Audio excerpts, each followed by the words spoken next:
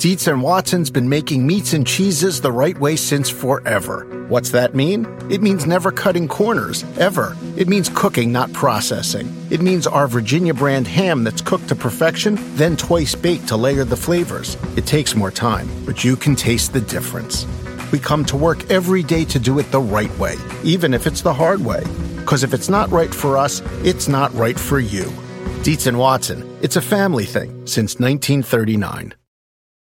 It's time to take your career to the next level. With over 150 graduate degree programs, the Catholic University of America, located in Washington, D.C., provides world-class academics with a student experience that educates the whole person, mind, body, and spirit. Whether your professional calling is in engineering, nursing, social work, or any of our other exceptional degree programs, encounter the best of everything that Catholic University has to offer and discover the best in yourself. Learn more today at catholic.edu/grad admissions.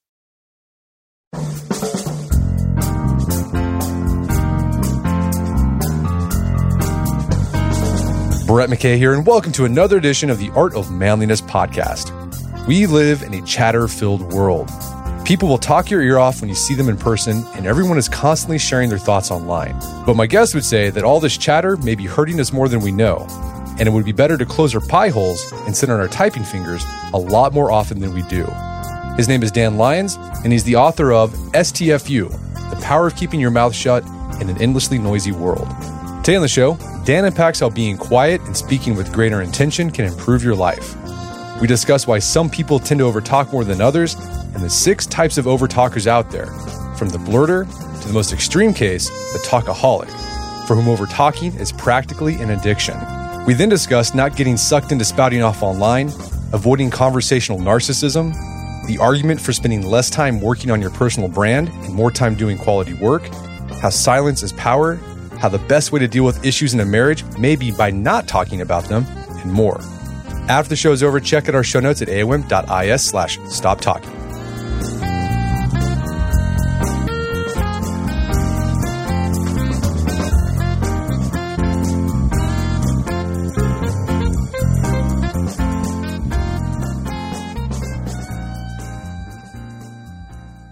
All right, Dan Lyons, welcome to the show. Hey, thank you for having me. So you got a new book out called STFU, The Power of Keeping Your Mouth Shut in a World That Won't Stop Talking. And this is a book about over-talking and the problems of it. There's been a lot of research done about the downsides of not talking enough, right? Shyness, for example, and books about how to overcome shyness. But very little has been done about over-talking. Why do you think that is? What's going on there? Well, I think part of it is that people who are extremely shy or communicatively apprehensive really struggle in life, and they also can be helped. You can actually work with them and practice and help them overcome some of that shyness. And there's been a lot of work in communication research about that. And oddly enough, the first research that I came across on overtalkers was done by the people who had done the most on very, very shy people. But I think part of it is that overtalking people are mostly just seen as annoying. You don't feel pity for them, or not pity. You don't want to help them, right? You don't feel bad for them. I think people who are very, very shy, you kind of want to help get them out of their shell. Yeah, and I think too, in the United States, we're extroverted. We kind of value the people who are out there talking, and so we don't think there's as much of a problem with people who talk more as opposed to less. Yeah, one of the researchers who came up with this thing called the talkaholic scale, which I write about in the book, it's very interesting. She is extremely, extremely shy, like way, way, way out on that end of like really does not like to talk to strangers or people she doesn't know. And her husband was the exact opposite. He was like me. He was a complete talkaholic. But she made a point to me about our culture and how we value and reward people who can speak well. And she said something very interesting. She said, think about kindergarten. Like when I was in kindergarten, when you were too, they had show and tell. So from the very start of the earliest part of your life, you're rewarding kids for getting up, for being able to get up in front of other people and talk. And so you talk about one of the reasons why this doesn't get researched all that often is that the problem of over-talking is that people are just annoying. But you actually went deep into this. There's actually been research done by people trying to figure out what happens if you're an over-talker. So kind of give us a summary. Like what does the research say? What are the downsides of over-talking besides just being annoying? Well, sooner or later, if you're someone who talks too much, you're going to talk your way into trouble. Now, it may be that you offend someone, right? Or you hurt someone's feelings and maybe someone you really care about. But at the other end, you lose your job, right? Or you wreck a relationship with someone you care about and love. So the consequences of that lack of impulse control can be really extreme. And if they start happening over and over again, which was my case, they start to add up and you start to go, oh, this is really a problem. This is really interfering with my life. Yeah, you talk about they do surveys of people at work, and they'll talk about, what do you think about the over-talker? And they're just like, oh, super annoying. And I do what I can just to avoid them as much as possible. Because I know if I start talking to them, I'm going to be stuck for 15, 20 minutes. And it just saps my productivity. Yeah, dude, that's that amazing study. It's from, I don't know, a couple of decades ago, but I actually tracked down the guy who did it in grad school, who had no idea that this study had been cited and downloaded so many times, which tells you how much it resonates. But yeah, he studied people in the workplace. Do you have someone in the workplace who annoys everybody by talking too much? And everybody had one, right? And yeah, the other interesting thing is at first, they're often seen as great and you like them and that guy really can tell a story and boy, they're so lively and funny. And then after a while, yeah, you start to want to escape them. People will actually see you coming and turn and go the other direction, or they'll pretend their phone is ringing, or, oh God, I have to get this text message or this email. Yeah, and people really start to resent them to the point where, here's another interesting thing. If you ask them early on, is that person intelligent? They'll say, yeah, highly intelligent. You ask them later about the same person, and their estimate of that person's intelligence has actually gone down. And there's a great story in there about a guy who's a very, annoying overtalker who gets made a manager and put in charge of 5 people. And he's driving them all so nuts that they finally go to management and say, look, either you got to get rid of him or we're going to quit or something. And so management goes to this guy and says, hey, you're a great guy. You have this problem. If you can't stop doing this, you can't be a manager anymore. Now, you would think the guy would say, okay, I'll work on it. This guy literally chose the demotion. He said, I don't want to change who I am. I like who I am, and actually hurt his own career willingly. Yeah, because he wanted to overtalk. Yeah, he didn't want to give it up. And also, to me, it was like, that's how strong, for some people, it's an addiction, right? It really is. And it's hard to break an addiction, and people don't want to confront it. Yeah, and they'll actually wreck their own lives, which is also the definition of a talkaholic. A talkaholic is someone who's not just gregarious, not just maybe talks a little too much or blurts things out. A talkaholic is someone who knows that the thing they're about to say will hurt them and will say it anyway. And also, maybe we should be clear, by talking, it's not just talking. It could be just any type of communication, be tweeting or texting or just really long, tons of emails. It's the same sort of thing. Over communication, basically, is what it is. Yeah, actually, a lot of it is online now because a lot of how we communicate is. And I should say, we're here on a podcast and we're talking about not talking, right? But the idea is not to never talk, but it's to speak with intention. So to know why you're having a conversation. So we're having a good conversation where we're both going to take turns talking. We're talking about something important that we find interesting.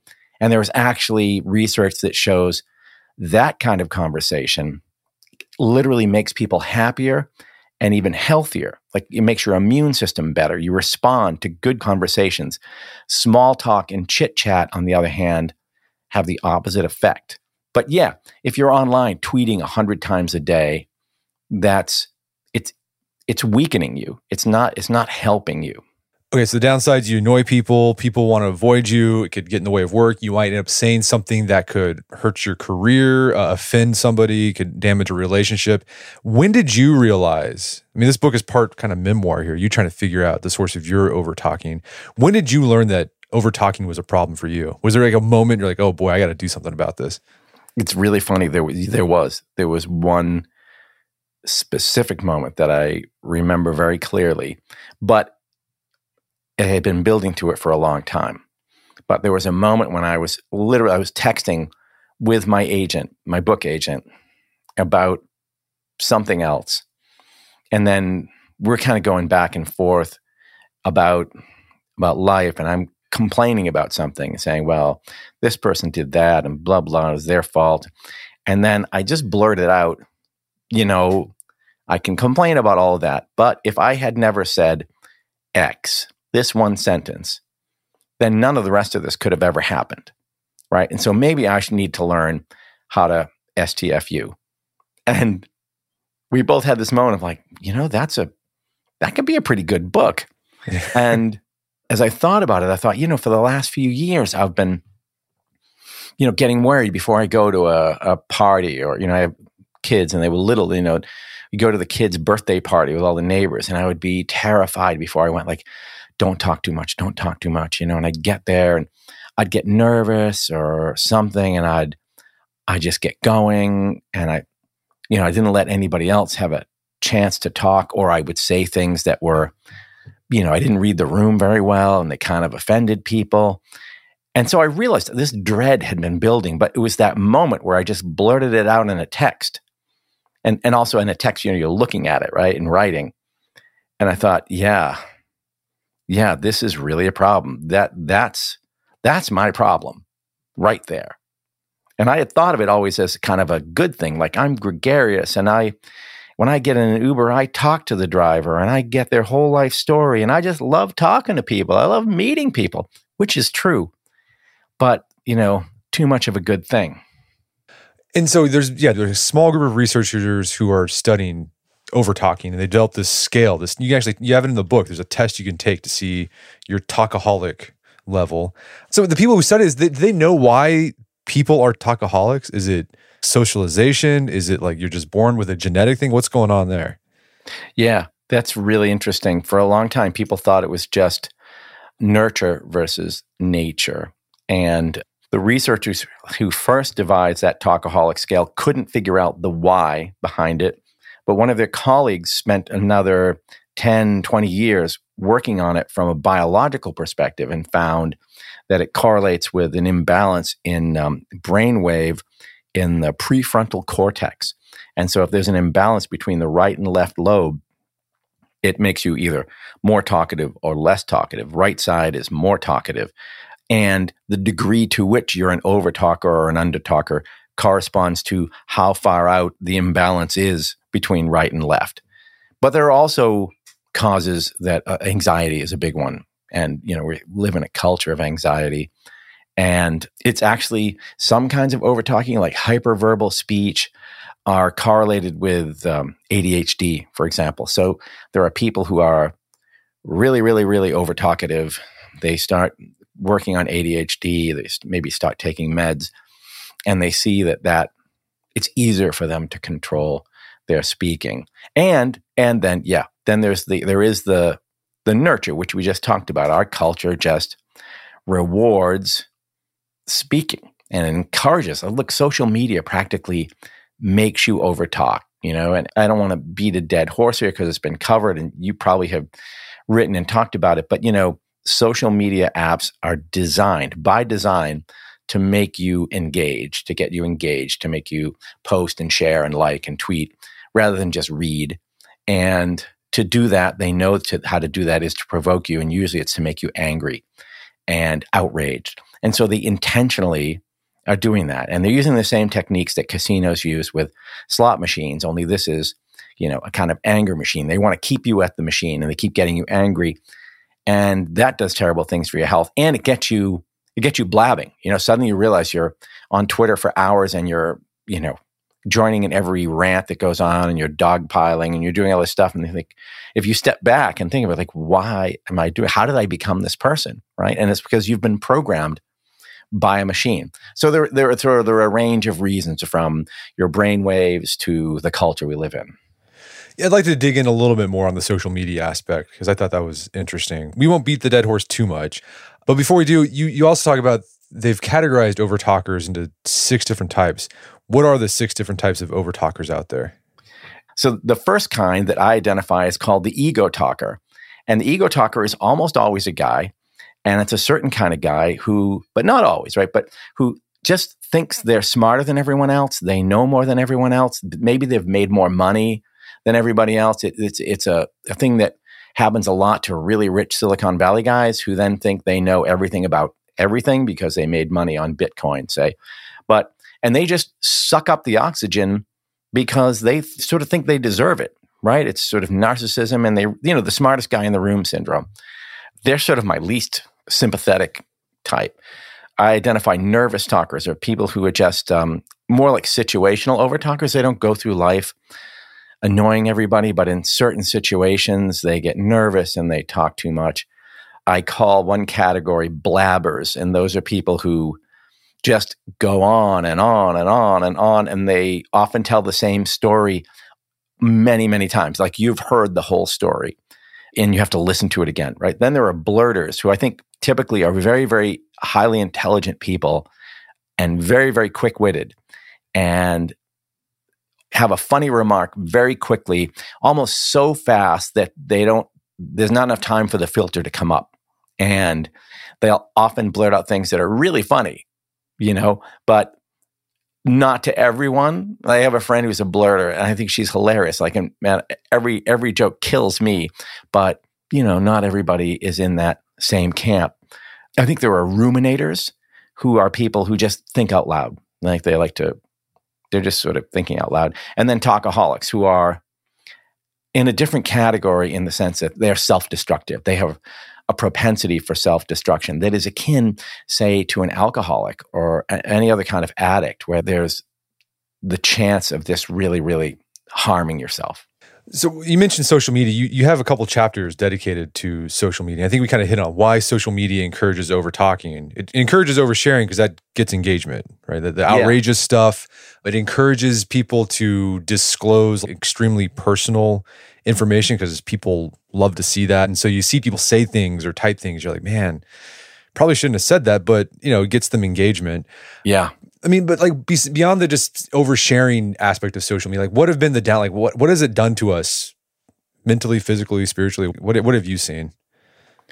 Well, in a very high level sense, I think the last 10 or 20 years, we've seen the emergence of a kind of mental illness at a societal scale, that our entire culture has got a little bit crazy, and it's happened in such a way that we don't even realize how crazy it is. It's not the sort of frog in the boiling water thing, but just that the way our brains have been rewired is such that it makes it very difficult for us to see how our brains have been rewired.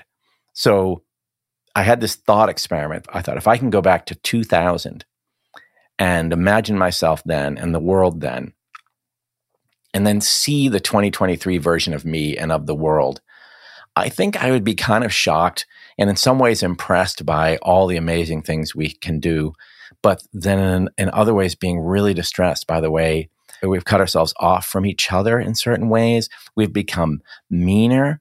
We've become angrier. There was a time, and it might have been 10, 15 years ago, I remember when people would say that, people say things online that they would never say to your face.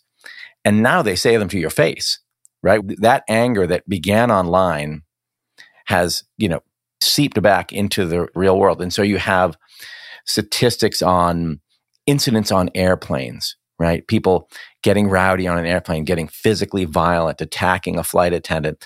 Those are up like 5x from a few years ago. Like it's not a subtle change.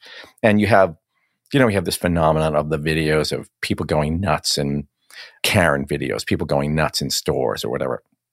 And we have this polarization. We demonize each other. We're unable to have conversations across political divides, for example. Now, I don't think you can blame all of that on social media, but it all sort of happened in lockstep with the emergence of social media. Yes, and you also highlight research whenever we're engaging on social media, these apps, our cortisol goes up. Yeah. And then depression can go up because I think there's some studies coming out too. We've actually confirmed that social media use, particularly for teenage girls, is really terrible. Like they're pretty convinced that it's made teenage girls more depressed. Social media has. Oh yeah, there's a professor at NYU named Jonathan Haidt. I think that's how he pronounces it. And a professor at Stanford named Anna Lemke. Oh my God, the statistics, the numbers are insane. Jonathan Haidt's numbers on teenage girls and maybe it's like suicidal ideation or suicide attempts or actual suicide and the rise of, say, Instagram, and you chart those two and it's terrifying. They go like right up. So he has no doubt that that's what's happening, that there is this terrible effect. And I mean, that's the worst end of it. But if you think of the rest of us, I mean, it creates anxiety, depression, you're right, cortisol. So we have this rush of cortisol in our system sort of all the time. And the interesting thing about cortisol is that, it's the kind of thing where, when you were a caveman and a saber-toothed tiger leapt out at you, you needed that burst to like go get going and run, right? But if you have a low level all the time, it's actually worse. It's like this chronic level of low-grade stress that just wrecks your brain. And I think the other danger of social media and just digital communication, why it encourages over talking, it's so easy to do, right? So if you feel like spouting off to somebody, you can do it right away. If back before the internet or social media, if you wanted to talk to a friend, like you had to call them up. They might not be there, or you'd have to arrange a conversation, to get together, and that there's a lot of friction there. With digital communication, if you want to say something to anybody, you can get there in a second. And I think oftentimes, the things we say that we regret the most, it happens when we're feeling angry. So anger is a really hot emotion and it makes you want to do something. And if people would just like let that, if there's like just like a little buffer zone between the anger and you spouting off, usually the anger just goes away and then you're like, I'm not going to say it. But with digital technology, you can just, I'm feeling it, I'm going to do it right now, and then you end up regretting it. And I don't know, my whole business is online, so I get a lot of people talking back to me, and you get like the trolls and people just like say snippy things to you. I usually ignore it, but every now and then I'll respond to an email where it's just like someone's just really angry and just saying all this like crazy stuff, and I just respond like, "Hey, I'm sorry you're feeling this way, but I'm really not understanding like the reaction that you're having here. It seems a little overblown." I don't say overblown. I try to be really diplomatic, and they always respond like, "Oh man, I'm really sorry. I had a bad day. I started drinking, and I sent out that missive, and I really regret it." And I imagine if that guy had just like had a bit of buffer, if he had to just write me a letter, he would have been like, "Well, it's not worth it. It's dumb. I'm just going to move on with my life." But that's amazing that the way you handle it works, because I wouldn't have thought of that.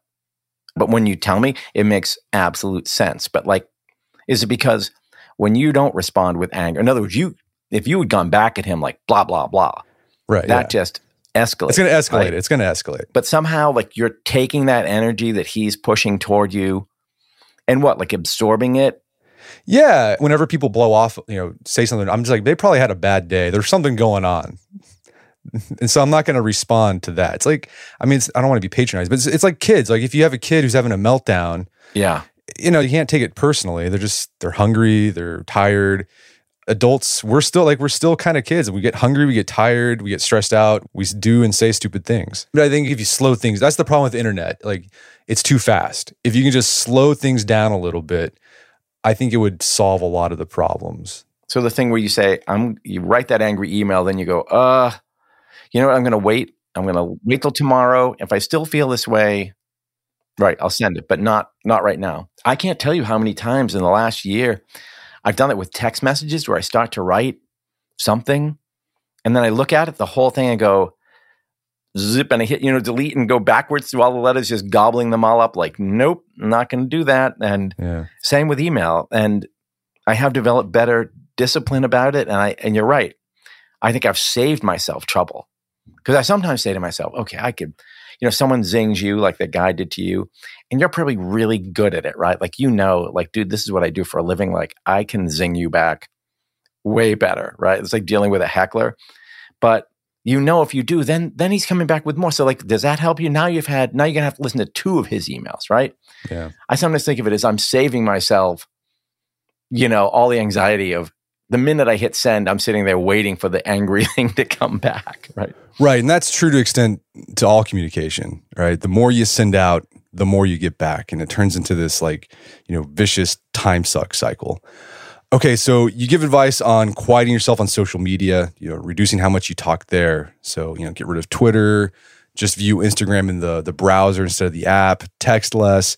I mean, there's all sorts of tactics that I think are good ones to reduce how much you spend on social media. And not only will it help you reduce your over-talking online, but you say that over-talking online carries over to over-talking offline. So curbing your online chatter can maybe help you break that habit of always having to give your 2 cents offline too. We're going to take a quick break for a word from our sponsors. Wedding season is coming up, and if you are preparing for the big day, I know wedding planning can be really intimidating, but finding the perfect suit shouldn't be. Indochino makes it easy to get a fully customizable suit right from your home. Don't just wear any suit on your big day, wear a custom made-to-measure suit. Suits start at just $499, which is about the same price you'd pay for an off-the-rack suit at a department store. And they've also got custom made-to-measure shirts starting at just $89. So I've talked about my Indochino suit on the podcast before. They've been a long-time podcast sponsor. It's navy blue. The measuring process was super easy. They got these video guides you follow. You'll need another set of hands to help you out with that. But the really fun part is customizing it. Got to customize how I wanted the lapels on the jacket, the pockets, the lining. I went no pleats on the pants on this suit. A lot of fun. And then in a few weeks, you have a made-to-measure custom suit sent directly to your door. When planning your wedding, get a suit as unique as you with Indochino. Go to Indochino.com and use code manliness to get 10% off any purchase of $399 or more. That's INDOCHINO.com, promo code manliness.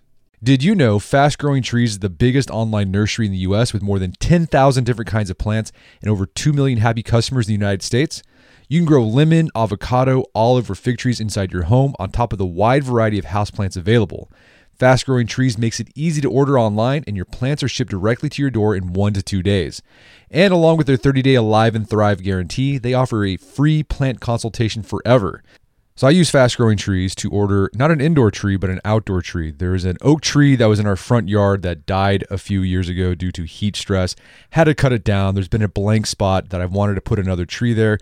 I wanted a maple tree that turned bright red during the fall. And I went on Fast Growing Trees, found the tree that fit the criteria that I was looking for. Turns bright red. It's a maple tree that turns bright red in the fall. So if you want to try Fast Growing Trees, right now they have some of the best deals online, like up to half off on select plants. And listeners to our show get an additional 15% off their first purchase when they use code manliness at checkout. That's an additional 15% off at fastgrowingtrees.com using code manliness at checkout. Fastgrowingtrees.com, code manliness. Offers valid for a limited time. Terms and conditions may apply. Daylight saving time is starting up again. The goal of this is to give us more daylight from March through November. By setting our clocks forward, it may feel like there are more hours in the day, but if you're hiring, it doesn't necessarily help you find qualified candidates for your roles any sooner. There is only one way to do that: ZipRecruiter. And right now you can try it for free at ZipRecruiter.com/manliness. ZipRecruiter works around the clock to help you find qualified candidates. Once you post your job on ZipRecruiter, they send it to 100 plus job sites so you can reach more of the right people. ZipRecruiter's smart technology also quickly scans thousands of resumes to identify people whose skills and experience match your job. Spring forward with a new hiring partner, ZipRecruiter, and find top talent sooner. See why 4 out of 5 employers who post a job on ZipRecruiter get a quality candidate within the first day. Just go to this exclusive web address to try ZipRecruiter for free. ZipRecruiter.com/manliness. Once again, that's ZipRecruiter.com/manliness. ZipRecruiter, the smartest way to hire. All right, if you have a family, then you need to get term life insurance to protect them. It's one of the smartest financial decisions you can make, and the start of the new year is the perfect time to get it done so you can focus on whatever else the year has in store for you. Fabric by Gerber Life was designed by parents for parents to help you get a high-quality, surprisingly affordable term life insurance policy in less than 10 minutes. Fabric has flexible policies that fit your family and your budget, with quality policies like $1 million in coverage for less than $1 a day. There's no risk to apply. They have a 30-day money-back guarantee, and you can cancel at any time. I remember when I was a new dad, I had a lot of thoughts going through my head. One of them was, how can I take care of my family when I'm gone if something happens to me? Well, so one of the first things I did, I got term life insurance, one of the best decisions I made. Join the thousands of parents who trust Fabric to protect their family. Apply today in just minutes at meetfabric.com/manliness. That's meetfabric.com/manliness. MEET fabric.com/manliness. Policies issued by Western Southern Life Assurance Company, not available in certain states. Prices subject to underwriting and health questions. And now back to the show. So you have a chapter on interrupting over talking where you interrupt people a lot. Did you have that issue of interrupting? Oh, yeah. Yeah. And often wasn't even aware of it. But yeah, I had that problem. And I tend now to try to go into a conversation or, like this or a work conversation and prepare myself before it. Just, take a minute or just to kind of take some deep breaths, but also think, okay, don't interrupt. I also put little stickers, little yellow pads above my desk to say things like quiet, listen, wrap it up. But, some interruptions are not at all bad. It's just that you get a little excited, like you're talking, we have like a mind meld and you're saying something and I'm like, oh yeah. And I jump in and I really just want to sort of agree with you. Those are the hardest ones for me to avoid, where it's, genuine enthusiasm rather than, rudeness. But yeah, I just try to be proactively aware of that and also try to catch myself. If I do start to interrupt, because here's the other one, you're talking to someone and they take a breath, but they're not finished speaking and you leap in and then they start to talk, the thing where you're both talking at the same time and then you both go, oh, no, you go. Oh, no, you go. So I try to, catch those and really sit back and say, no, really, you were saying something interesting. I'd like to hear more of it. But yeah, I think it's just being aware. Yeah. And on the chapter on interruption, it reminded me, we wrote an article a really long time ago about this idea of conversational narcissism. Have you heard of this? No. This is really interesting. So there's a sociologist, Charles Derber. He wrote this book called The Pursuit of Attention. And he found that despite good intentions, and often without being aware of it, most people struggle with conversational narcissism. And it's basically when you're in a conversation, will be someone who will subtly shift the conversation to them. So there's this thing called a shift response. So it's like this. Dan says, hey, I'm thinking about buying a new car. A shift response would be like, I would say, oh yeah? I'm thinking about buying a new car too. Mm-hmm. And then you're like, really? And then I'm like, yeah, I just drove a Mustang yesterday and it was awesome. So like you started off, if I wasn't a narcissist, a conversational narcissist, I would have been like, oh, Dan, what kind of car are you looking at? But I turned it to myself. Yeah, I didn't know those terms, but I was just talking about this yesterday to someone. I mean, the example I was using was someone says, and I do this a lot, I hope less than I used to, but you say, oh, we're just planning a vacation. We're going to go to Italy. And, the good response would be, oh, hey, Brett, like, where are you going? And when are you going? And, oh, we're going to say, have you been there before? And blah, blah, blah. But yeah, the one I do is like, oh, we went to Italy once. We went here and we did that. And like, oh my God, like how awful is that? Yeah. Yeah. So yes, it's kind of a subtle interruption, right? I didn't interrupt you. I didn't like say, hold the horses. I'm going to talk about it. But it was like subtly like, okay, I'm going to take control of this conversation now. But do you think people are doing it out of a bad reason? Like is Gerber's argument that this is like, obviously it's a problem because it's not nice, but is it motivated by a bad thing or just motivated by carelessness? I think it's carelessness. And he's basically saying that people are just starved for attention. Like people want attention, but they're looking for it in an unhealthy way. Yeah. I think the argument he's making. I think it's going along with a lot of social media. Like people they want to be noticed and they might not be getting that, because they don't, like a lot of us that we don't belong to, I think the statistics say a third of people are living alone now in America. Adults, that is. Like we don't go to church anymore. Like we don't belong to the Rotary Club. And so I think a lot of us crave, like, we just want someone to notice us. Like, hey, I matter. And I think maybe we do that in our conversations. Like, oh, here's a chance for me to get attention. I think this is, again, this is me just doing my Freudian, like theorizing. But I think people, like, that's a way for them to get some attention that they might need. Yeah. No, I agree. And, that's an idea that someone else picked up. Her name is Sherry Turkle at MIT. And she wrote a book called Alone Together, and was putting some of this on social media, saying that, yeah, we're together online, but we're sort of cut off from each other in personal life. And I think there's some research that shows, using a lot of social media actually interferes with your in-person relationships. But I hadn't thought of that, what you just said about church and the Rotary Club. And yeah, that must have been a real kind of social glue, right? You went out on Tuesday night because you had your Rotary Club meeting. Right. Yeah. Yeah. And we don't do that. You don't do that. Okay. So be aware of interruption. Don't do it. Try not to do it. You also have a chapter about, shutting your mouth at work, which goes against most of the career advice you see out there. Because most of the career advice you see out there is about building your personal brand by constantly creating content and sharing your thoughts on social media. And I always read that stuff and I'm like, does that actually do anything? Does, like, you posting a LinkedIn thing, is that going to help you move ahead in your career? Like, what did you find? Is it doing anything? Yeah. I sometimes worry that I seem too much like a curmudgeon, and that there is some value in building your brand or establishing yourself as an expert in a field, right? Someone that has something to say.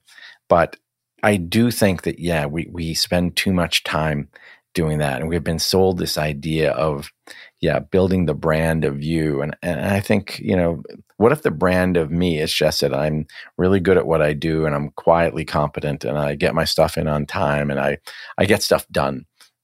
Can that be the brand of me? And I think, like, for example, I had a guy tell me that he measures people's value by how many Twitter followers they have. And I thought, well, that's, because you can gin that number up. You can go out and buy followers, or you can get a lot of Twitter followers just by posting a lot, and you'll build your number count. But does it make you really more important, more intelligent, more insightful? I don't know. But the other thing is, like, it's a real tight wire. There's a journalist at the Wall Street Journal who said once that, journalists are almost all on Twitter, less so now, and he would never get on, and he'd say, because you're always 140 characters away from losing your job. Like, I'm just not going there. I do my job. I write for the Wall Street Journal.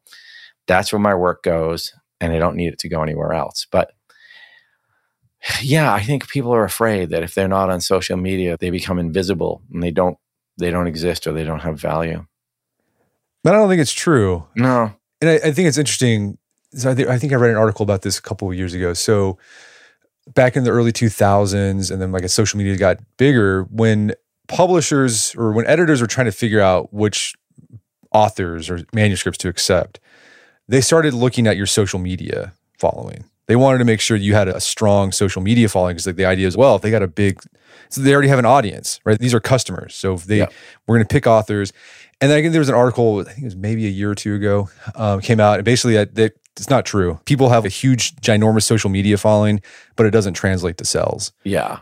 I didn't know that study, but that makes absolute sense. But they do still look for that. If you're selling a book, if you have, I don't know, 1 million Instagram followers, that actually does still, get their attention. And people, I think, still do sell books based on their social media following. And conversely, if you're like me and you're selling a book and you say, well, I don't really have a small number of followers everywhere. But yeah, I think it makes them think, well, you're less of a sure bet, right? But yeah, I don't think, put it this way, I had a blog in the 2000s called the Fake Steve Jobs blog, and I had 1.5 million monthly readers. And I sold a book, and I think partly they were like, well, this guy's, look at all those readers. But it was like, yeah, they're people who will read stuff for free on a blog.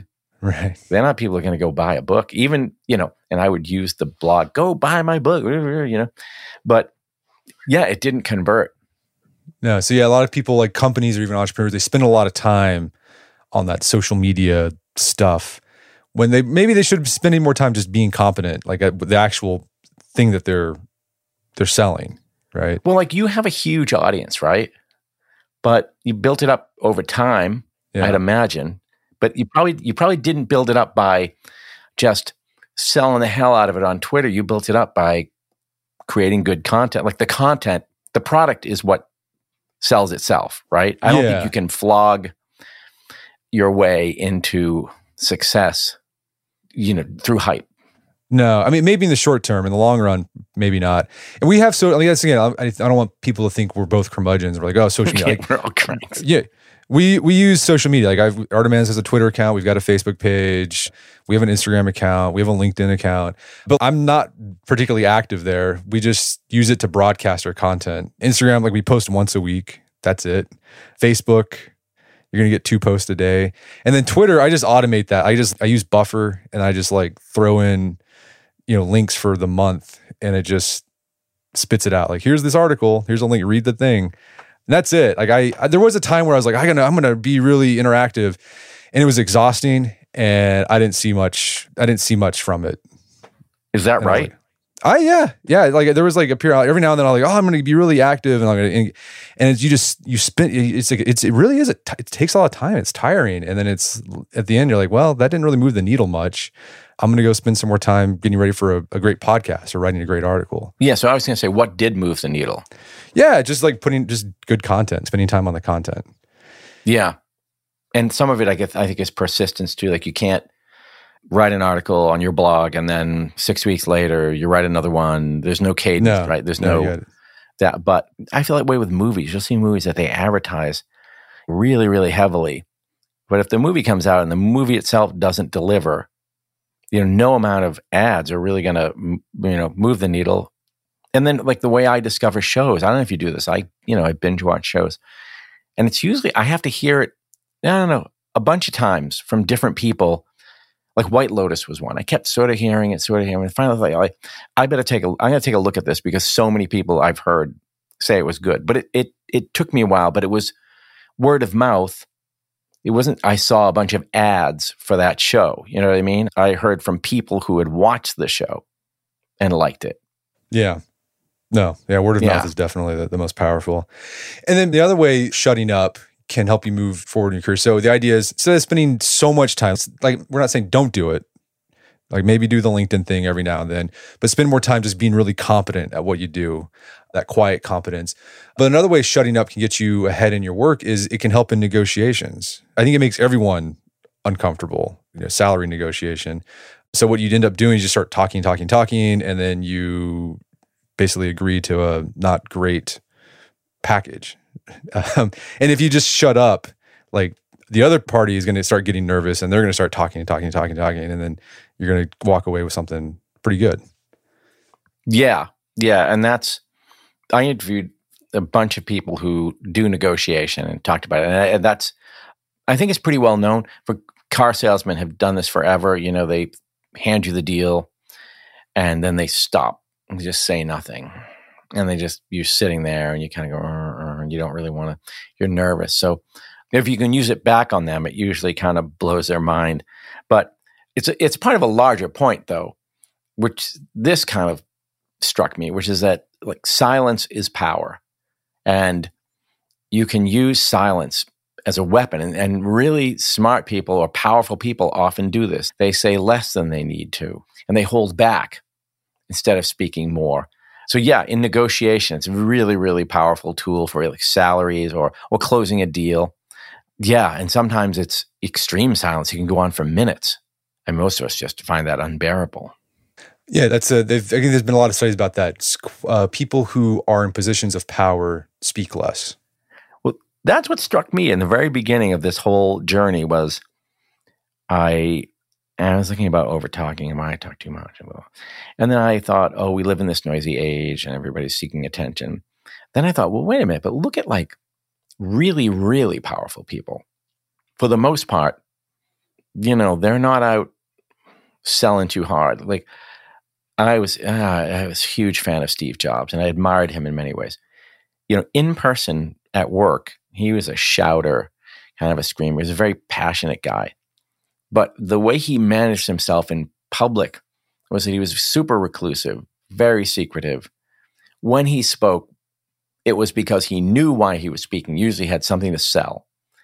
And he chose every word really carefully. And I was a journalist, and he was one of the gets you always wanted to get. Like if you could get Steve Jobs on the cover of your magazine, first of all, you knew you were going to sell a lot of magazines. And you wanted him to talk to you because he never talked to anyone, And the more he said no, the more you wanted to get him as a guest.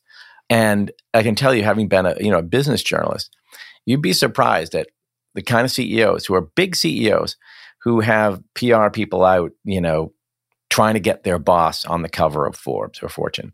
And Jobs was the complete opposite. But other people, Tim Cook, the CEO of Apple, Anna Wintour, Barack Obama, you look around and you go, wow, these are people who always really held back. And that's their power. So another way that shutting up can make our lives better, it can help our relationships, our marriage. But that goes counter to a lot of the common advice. I mean, when couples have a problem, the common advice is, well, you just need to talk more. And often that talking is facilitated by a therapist. But you share an experience from your own marriage where you and your wife decided to talk less, and it actually saved your marriage. What went on there? Yeah, this still amazes me, even though it happened to me. And we had separated, and it wasn't just because I was such an annoying talker, but whatever, various things. But not because one of us wanted to marry someone else, right? It was just, we just had trouble dealing with each other.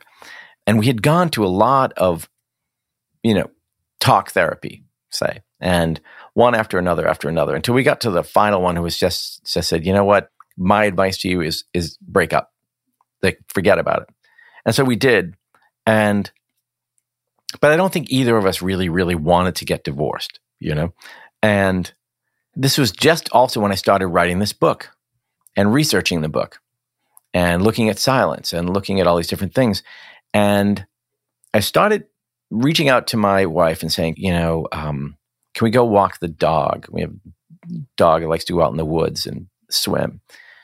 And we would go, and I would just prepare myself and just not talk, or talk a little bit, mostly ask questions and really sit. We're talking about how silence is uncomfortable, but just sit in silence. And I ended up calling this non-talk therapy, that it somehow allowed us to come back together in a way where we didn't relitigate the old fights or the old differences. We didn't go back at all to any of that. And we just kind of spent time together. And I thought of it as sort of non-talk therapy. And it worked for us in a way that all that talk therapy hadn't worked. And we ended up getting back together, and it's gone really well. And I think a huge amount of it, maybe the most important thing, is my ability to hold back and to not respond quickly with something, mean, but just to allow silence to exist in the relationship. I think I've come to believe that it's enormously powerful in an interpersonal relationship. Well, you highlight research. So it's nearly half of married couples go to couples counseling, but it's 25% of couples who go to therapy end up worse than they were before. And there's actually a psychologist, William Doherty. He wrote an article, How Therapy Can Be Hazardous for Your Marital Health. And I think the point he was making, one of the problems with couples counseling is that it can reinforce stuff that's going outside the marriage, inside the marriage, in the therapy session. So basically, it's just couples are just kvetching about each other inside the therapy session, and that's not helpful. Yeah, I think that's true. You go in, and you're okay. It's like your Wednesday night. You go to your your meeting. You drive over together, and you go in, and you walk out hating each other. You get in the car, and now you're all mad. I mean, that happened. That happened a lot. And Doherty's point is that, people often end up worse after couples therapy. And yeah, partly it's because, you go in and you just reopen all this stuff. And, maybe you don't need to. Doherty's point is that a lot of therapists who do couples therapy are not trained specifically to do couples therapy, and that couples therapy is a unique thing, and it's very different, and it's really hard. And so people will hang out a shingle to do it, and they're not really qualified to do it. I think his analogy was like, you have a broken leg and you go to a brain surgeon or something, or something like that. But there's another idea. This one really intrigued me. So Ruth Bader Ginsburg had this great line that she said her mother-in-law told her this on her wedding day. And she had lived by this rule her entire life, which is that to have a happy marriage, sometimes it helps to be a little deaf. And I was like, wow, that's amazing, right? Because you can sort of unpack that, so to speak. And what does she really mean? And he's like, well, she even says in her biography, so, an unkind word is said, just leave it alone. Just like you said, that guy had a bad day. I get it. Just don't fire back. Just be deaf to that. And then it occurred to me that, we have this idea, and it may be true, but that you have to learn how to fight. If you're a couple, you need to learn how to have a fight. And RBG seemed to be saying, no, you need to just avoid having fights. Like, sidestep that fight, get around it. Now, I suppose if someone's really awful all the time, you end up having to break up. But I just thought that was such like an amazing little piece of wisdom. And my wife and I have both really, really tried to do that. And it's again been amazingly helpful. Yeah. And I think the advice that couples often get is you got to work on your communication style. Like, you got to, instead of making you statements, you got to make I statements.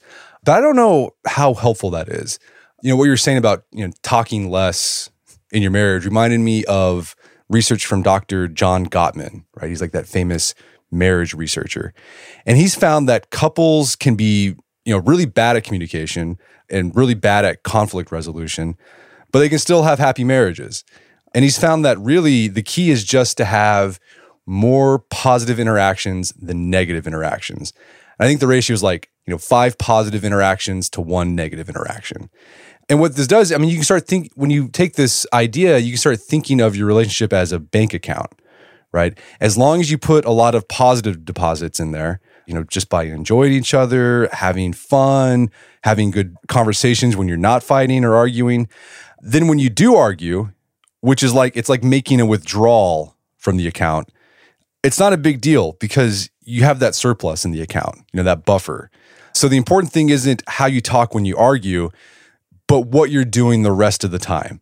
So if you have that, flush relationship bank account, when you do argue, there's no stakes, right? It's not fraught. It's not like, what does this mean for our relationship? The arguments can just dissolve quickly, and you can just avoid arguments in the first place, because most are just about the dumbest stuff, right? Like the dumbest stuff. And it's really, a lot of it's just not even worth talking about. Yeah, what we've become good at is we step right close to the line where maybe someone's about to, and we've become very good at kind of going, oh, by the way, when is that thing? Is that Tuesday? Oh, yeah. Oh, gosh, I need to take the car. We just change the subject, or we'll even sometimes get up and be like, oh, you know what? I got to go do something. I'm going to go to the other room. Like, we'll just walk away from it. Like, you got close to that line, and I think we never say it. We just both realize, woo, and to walk away. Because I also think, and I you might feel this way too. Like you said, most of the stuff you fight over, it's like rubbish. Who cares? Like, really, really, who cares? Like, I'll tell you one thing that drives me crazy. My wife used to leave all sorts of stuff out on the kitchen counter, like the mixer and all this. And I like everything clean and empty. And I find that one problem is like, who cares? I don't know. Who cares? Yeah. Right? Am I going to have a fight about this? Yeah. So all this, we're going to focus on talking less, but you're also encouraging people to listen more. What sort of research-backed tips that you came across writing this book can help people be better listeners? Well, there's a lot of exercises you can do. There's an organization called the International Listening Association, which is amazing. And the head of that organization and I have become quite good friends. But sort of exercises you can do. You go have a conversation with someone and you let them talk for 5 minutes. You don't speak, and then you do the same. And then afterwards you talk about what you remembered from the other person's conversation. Yet listening just turns out to be like this amazing superpower in every aspect of your life, with your kids and at work. And yet it's really, really hard to do. Incredibly hard to be a good listener. So I took like online courses. I found exercises, interviewed experts. But yeah, in the book, I have a list of exercises that I gathered up from various sources. Like, here's something you can do to work on your listening skills. Yeah, and as you said, it's cognitively taxing. So if you feel like, man, that whooped me, you're doing it right. Listening isn't easy. Yeah, that's a great line from Tom Peters, who's this famous business guru. Yeah, he says, if you get to the end of a 30-minute conversation and you're not exhausted, then you didn't listen enough. But then I think, well, how do you have 5 of those in a day, right? Yeah, but yeah, it's really hard. But that was one thing for me, like if I could stop just talking for the sake of talking, it opens up this space in your life where you can listen. And what I've found is when people are listened to, they really open up. They really dazzle. They become really fascinating and interesting. So that was the ultimate thing for me in this book, was it not that like, what can I get out of talking less? Like, oh, I can get a better deal on my car if I'm silent. What you realize is, oh man, I can make my wife's life really better. I can make my daughter's life really better. And then that's the biggest gift you can give to the world, right? Yeah, no, for sure. I think so. People want to feel noticed. People want to feel like they're important. There's a story about, this is one I just love this anecdote, but Winston Churchill's mother, Jenny Jerome, she described the experience of having dinner with 2 different big shot British politicians, and one was William Gladstone and the other was Benjamin Disraeli. And the great quote was, when I left dinner with Gladstone, I left thinking he was the cleverest man in England. And when I left dinner with Disraeli, I left feeling like I was the cleverest woman. Right. And you think, wow, would it be great if you could make everybody you talk to feel that way? Wow, that would be, what a powerful gift that would be. It all starts off with just shutting up. That's the first step.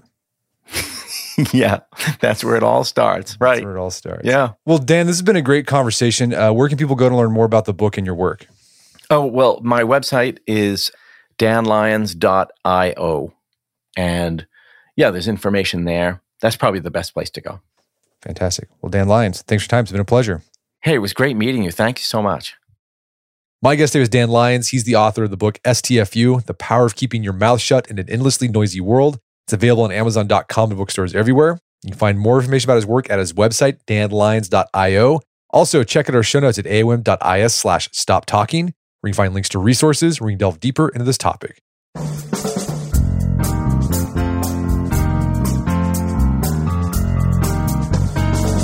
Well, that wraps up another edition of the AOM podcast. Make sure to check out our website at artofmanliness.com, where you can find our podcast archives, as well as thousands of articles we've written over the years about pretty much anything you can think of.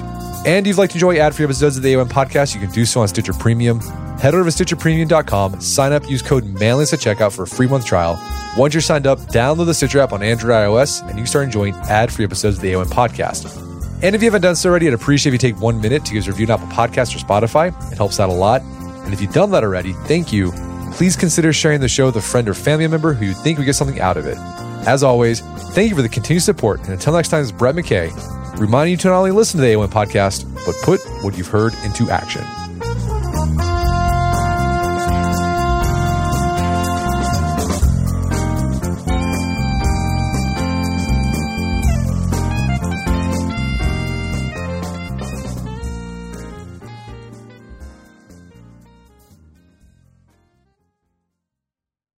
It's It's time to take your career to the next level. With over 150 graduate degree programs, the Catholic University of America, located in Washington, D.C., provides world-class academics with a student experience that educates the whole person, mind, body, and spirit. Whether your professional calling is in engineering, nursing, social work, or any of our other exceptional degree programs, encounter the best of everything that Catholic University has to offer and discover the best in yourself. Learn more today at catholic.edu/grad admissions.